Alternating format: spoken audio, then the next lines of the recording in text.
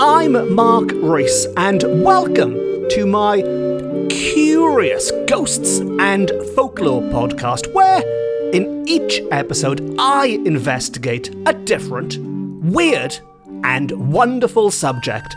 And on this episode, we are going back to the realm of fairy. We are going to be whisked away to fairyland, to the home of the Tylwyth Teg, those magical and mischievous little creatures which populate the forests and hidden places of Wales. And on this episode, we are going to uncover the connection between the fairies' origins and King Arthur and Arthurian legend. We will also look at the different varieties, because there's more than one kind of magical creature out there. In fact, there are said to be 5 very distinct varieties, from those in the mines to those in the rivers. And we will look at all these variations.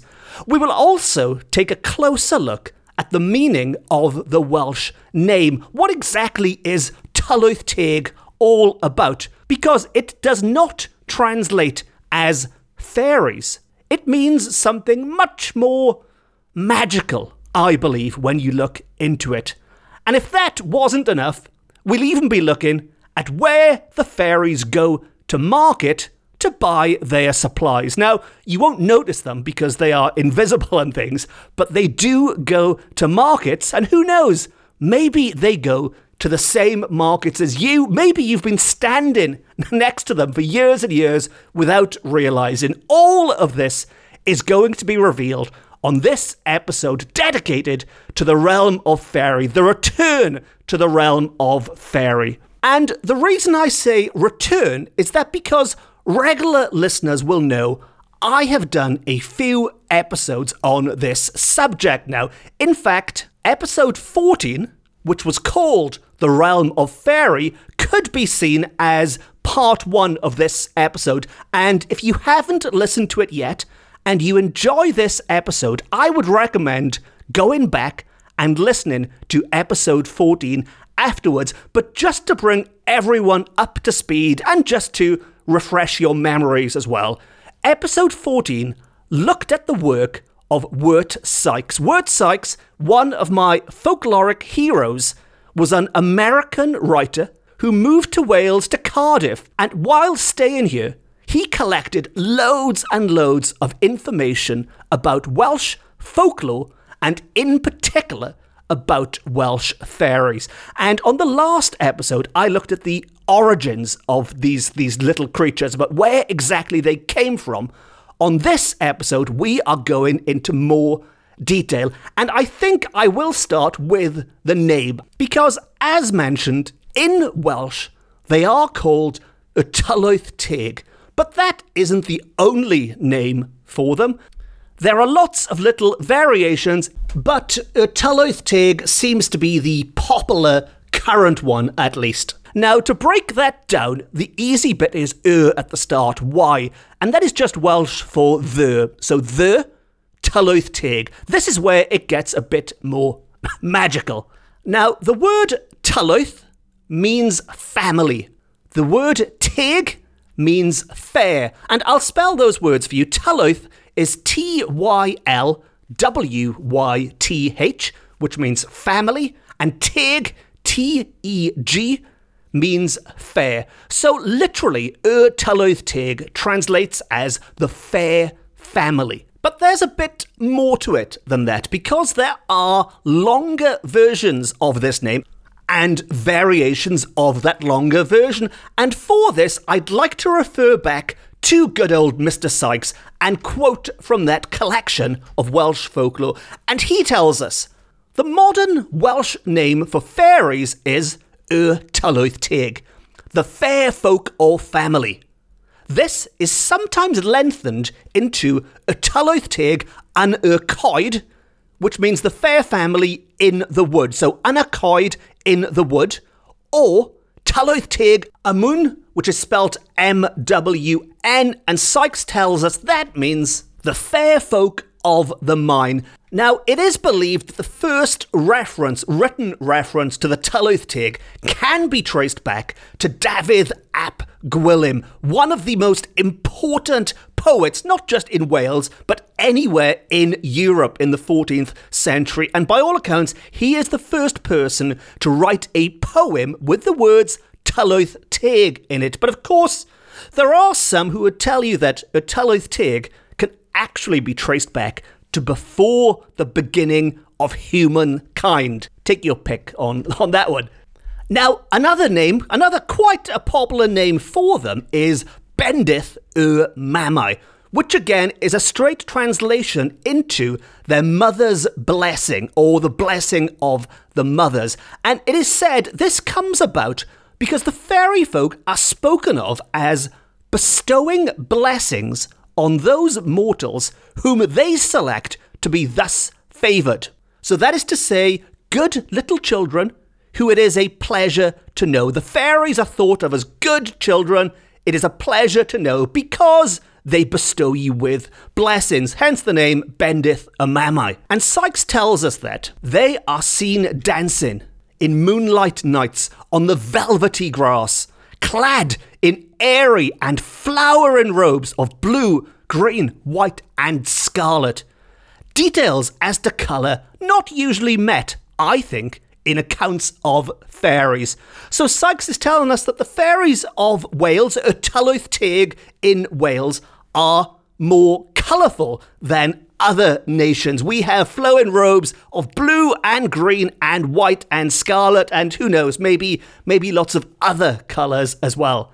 And while they are seen as these pleasant young people, they can get angry, they can get nasty and vindictive, and you can turn them against you. You can create an enemy from them if you name them by a harsh epithet. That is to invoke their anger, Sykes tells us. Instead, what you should always do is to speak of them in a flattering phrase. That way, you will keep in their good books. Don't talk bad of these fairy folk. Now, in the last episode on fairies, and I'll try to stop jumping back and forth like this, but just quickly, on the last one, I did speak of how it was believed these fairy folk started life in the northern half of Wales, probably amongst the Snowdonian Mountains, back in the days of King Arthur. Now, there is another Arthurian connection with the fairy folk, and it is connected with Avalon. Avalon, this magical island, which is right up there with Camelot when it comes to famous places connected with King Arthur. And it is said it is on this island that Excalibur was forged. So it's quite important in Arthurian legend. But Avalon, the name, is thought to derive from the Welsh word aval, which in the Welsh language, V is an F, so it's A-F-A-L. And aval means apple, or avalai is apples. So Avalon could mean island of the apples, with Ynys being the Welsh for island, aval for the Avalon bit.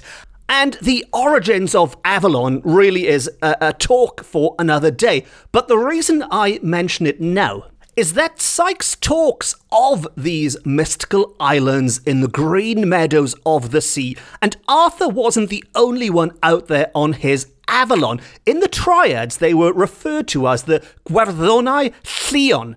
And many extraordinary superstitions survive with regard these islands. They were supposed to be the abode of the souls of certain druids who, not holy enough to enter the heaven of the Christians, were still not wicked enough to be condemned to the tortures of Annwn, with Annwn, A-N-N-W-N, being a word from Welsh mythology, which means otherworld, but which is often used interchangeably with hell, this idea of hell, and it doesn't strictly mean hell, but in this respect, if we think of it as a hellish place. But they were not bad enough to be condemned to Annwn, to hell, and so were accorded a place in this romantic sort of purgatorial paradise, which sounds like a contradiction to me, a purgatorial paradise. But there you go. I mean, it's a heck of a lot better than hell, I imagine. And Sykes tells us that in the 5th century, the British king Gavran, in search of these enchanted islands with his family, sailed away into the unknown waters and was never heard of more. Now, this voyage is commemorated in the Triads as one of the 3 losses by disappearance, the other 2 being Merlin's and Madog's. Merlin sailed away in a ship of glass. Madog sailed in search of America, and neither returned, but both disappeared forever. In Pembrokeshire and southern Carmarthenshire are to be found traces of this belief. Now, bear with me, the fairies are coming into this now. I know I'm going off on one about the souls of druids and Merlin sailing off on a boat made of glass and Madog. Madog is a fascinating character, by the way. If you get a chance, have a quick look on the internet. There are some great articles about Madog, or Madoc rather, out there, who folklore tells us is the Welshman who really discovered America back in 1170. So apologies to anyone from Genoa listening who might think, well, no, it was our Christopher Columbus, but apologies, it was a Welshman 300 years before Columbus who discovered America. Well, according to folklore at least. And as we all know, folklore is always right. Anyway, back to fairies again. I really am going off on a heck of a tangent with Madoc and discovering America, but I've mentioned a few times the green meadows of the sea in these quotes, and in this last little quote from Vert Sykes now, he says that there are sailors on that romantic coast who still talk of the green meadows of enchantment lying in the Irish Channel to the west of Pembrokeshire. Sometimes they are visible to the eyes of mortals for a brief space, when suddenly they vanish. There are traditions of sailors who, in the early part of the present century, now this was written in 1880, so in the early 1800s, who actually went ashore on the Fairy Islands, not knowing that they were such, until they returned to their boats when they were filled with awe at seeing the islands disappear from their sight, neither sinking in the sea, nor floating upon the waters, but simply vanishing suddenly. And that is the point I was trying to get to. I know I've been going off on tangents here, but there was a point. These green meadows in the sea, these strange miraculous islands to the west of Pembrokeshire, were the enchanted lands of the fairy folk. And when we talk of them being in the forests, when we use the name Tylwyth Teg and y Coed, the fair folk in the woods, well, they were also the fair folk on the sea, with their secret islands just off the Welsh coast. And I did promise this at the start, but the fairies inhabiting these islands are said to have regularly attended the markets nearby. And there are 2 markets in particular which anyone living in West Wales might well be familiar with. But it was at these 2 markets that the Tylwyth Teg made their purchases without speaking. They laid down their money and departed, always leaving the exact sum required. So back before contactless payment, the fairies had the money counted ready. They knew how much it would cost without any words being spoken. Bang, there's your money, thank you very much. Sometimes they were invisible, and Sykes doesn't expand on this, but I guess you would just find some of your stock missing maybe and find a pile of money there. So they didn't steal while they were invisible, but you didn't notice the transaction taking place. But they were often seen, he does tell us, by sharp-eyed persons. So maybe the equivalent of shop security back then, people who were there to really keep an eye on things. But the sharp-eyed people could pick up on these invisible small shoppers, I guess you could call them. And they would be seen in, as mentioned, 2 markets, which were in Larne and Milford Haven. Now, Larne, for such a small place, has already appeared on this podcast quite a lot. I think Larne has been on this podcast more than Cardiff and Swansea and Newport. But if you did want to know more about Larne, there is an episode dedicated to its most famous resident, Dylan Thomas, and the ghosts of Dylan Thomas. And that was episode 8, I believe, if you did want to go back and check that one out afterwards. And also, Larne's most notorious supernatural visitor, besides the fairy folk doing their shopping, is said to be the Gwyllgi, the dog of darkness, the Welsh hound of hell. And the Gwyllgi episode is the one just before Dylan Thomas. So if Dylan Thomas is number 8, the Gwyllgi would be number 7. But back to this one, the fairies would go shopping in Larne. They would also go to Milford Haven. And I think this is the first time I've mentioned Milford Haven on this podcast, so clearly there's an imbalance here. I need to correct this. I need to do less Larne, more Milford in the future.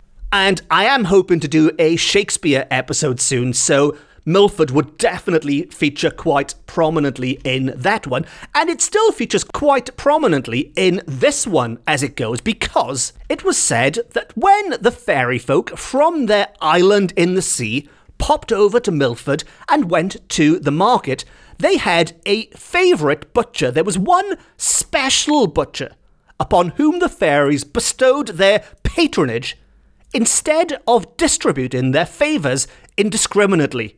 So this was one lucky butcher. He got all the fairy trade. And it's also said the Milford Haven folk could see the green fairy islands distinctly, lying out a short distance from land. And the general belief was that they were densely populated with fairies.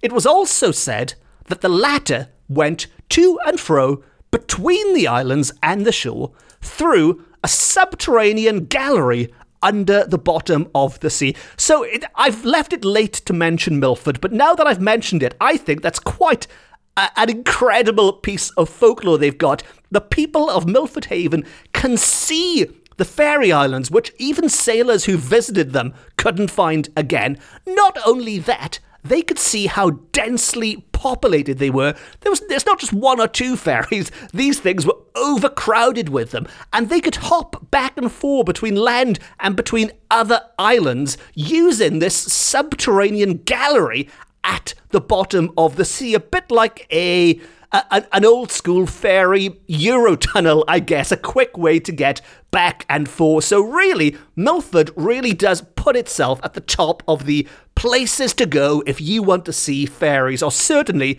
if you want to see seafaring fairies. So in this episode so far, we've looked at what that name, Tylwyth Teg, means. We've looked at where they lived, and one of the suggestions was, like King Arthur on his Avalon, they were out on secret islands off the west coast of Wales. But what we haven't looked at yet is these different varieties of fairies. And what I'd like to do on this episode is to have a very quick look at those 5 different varieties. And then what I'll do in future episodes is dedicate an episode to each one. So this is just going to be a general overview. Otherwise, this episode would be 5 hours long. And then future episodes will look at each individual one. And while Sykes does tell us that fairies, being creatures of the imagination, it is not possible to classify them by fixed and immutable rules, nevertheless, he gives it a go, and he says that the fairies of Wales may be divided into 5 classes, if analogy be not too sharply insisted on, and thus we have number 1 is the Allallon, or the elves. Number 2 is the Coblynau, or the mine fairies. Number 3 is the Bwbachod, or the household fairies. Number 4, the terrifying Gwragedd Annwn, the fairies of the lakes and streams. And number 5, the Gwyllion, or the mountain fairies. And as mentioned, I will have upcoming episodes dedicated to each one. We will have an episode on the elves, the Athlon, the mine fairies, the Coblynau, the household fairies, the Bú Bachod, the fairies of the lakes and streams, the Gragedd Annwn, and the mountain fairies, the Gwyllion. And we will also have another episode coming up, and I need to make a quick apology here to regular listeners. If you're not a regular listener, you will not know this, so it doesn't matter. But if you are, I did mention that the next fairy episode, as in this one, would feature the king of the fairy folks, Gwyn ap Nudd. Now, Gwyn ap Nudd is a big character in fairy lore, not just in Wales, in British fairy lore and folklore. Now, sadly, he hasn't made it into this episode, again, because of time restraints, but I promise you, he is coming up soon. So I am going to have a list of fairy episodes the length of my arm to catch up with soon, so you can expect a lot of fairy episodes coming. Well, not in the next few weeks, because December is going to be dedicated to Christmas. And without giving away too many surprises, I can say that we will be looking at a certain Mari Lwyd and some very creepy Welsh ghost stories over the festive season. But after that, I imagine January, February, March are going to be fairy months. And on that note, I've reached the point in the episode where I like to ask what you think about all that. Do you have any experiences with going to Larne Market, to Milford Haven Market, and have you looked out to sea and seen these enchanted green meadows and these fairy folk travelling back and forth between their distant lands, or maybe just buying something off the butcher? If so, it would be great to hear from you, even if it's just to say hello. You can track me down on my website or on social media. It's easy to do. Just do a search for Mark Rees, and if you put the word ghosts in or folklore, I will pop up on top, and we can have a chat online. And very quickly, as always, if you have enjoyed this episode and you don't want to miss the 200 episodes about fairies I've got coming up in January, plus the Mari Lwyd and all that Christmas stuff, please consider hitting the subscribe button and you will never miss an episode ever. And to wrap things up on this episode, Word Sykes, in these accounts of the fairy folks and their islands, does quote Geoffrey Chaucer, the English poet of Canterbury Tales fame. And while this is written in ye olde English and not in ye olde Cymraeg, it certainly applies to what we've been talking about on this episode of Welsh Fairies. And I was thinking of wrapping up this episode with that verse which Sykes used in his book of Welsh fairy tales, but I've got one big problem with it, and that is I can't pronounce it, because this ye olde English stuff, I'll try the first line, and it goes like this. In tholder days of King Arthur.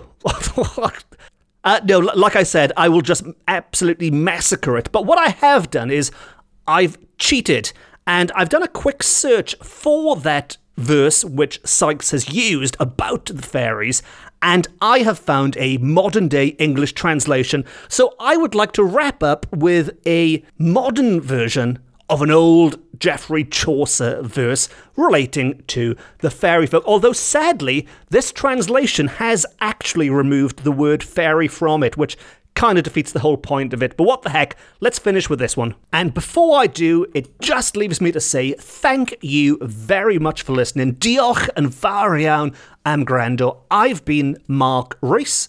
This has been my Ghosts and Folklore podcast. It's the best, it's the beautiful, it's the only Ghosts and Folklore podcast beaming to you from Wales to the world.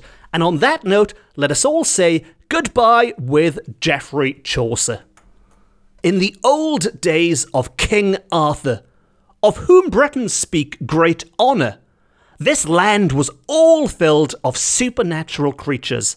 The Elf Queen, with her jolly company, danced very often in many a green mead.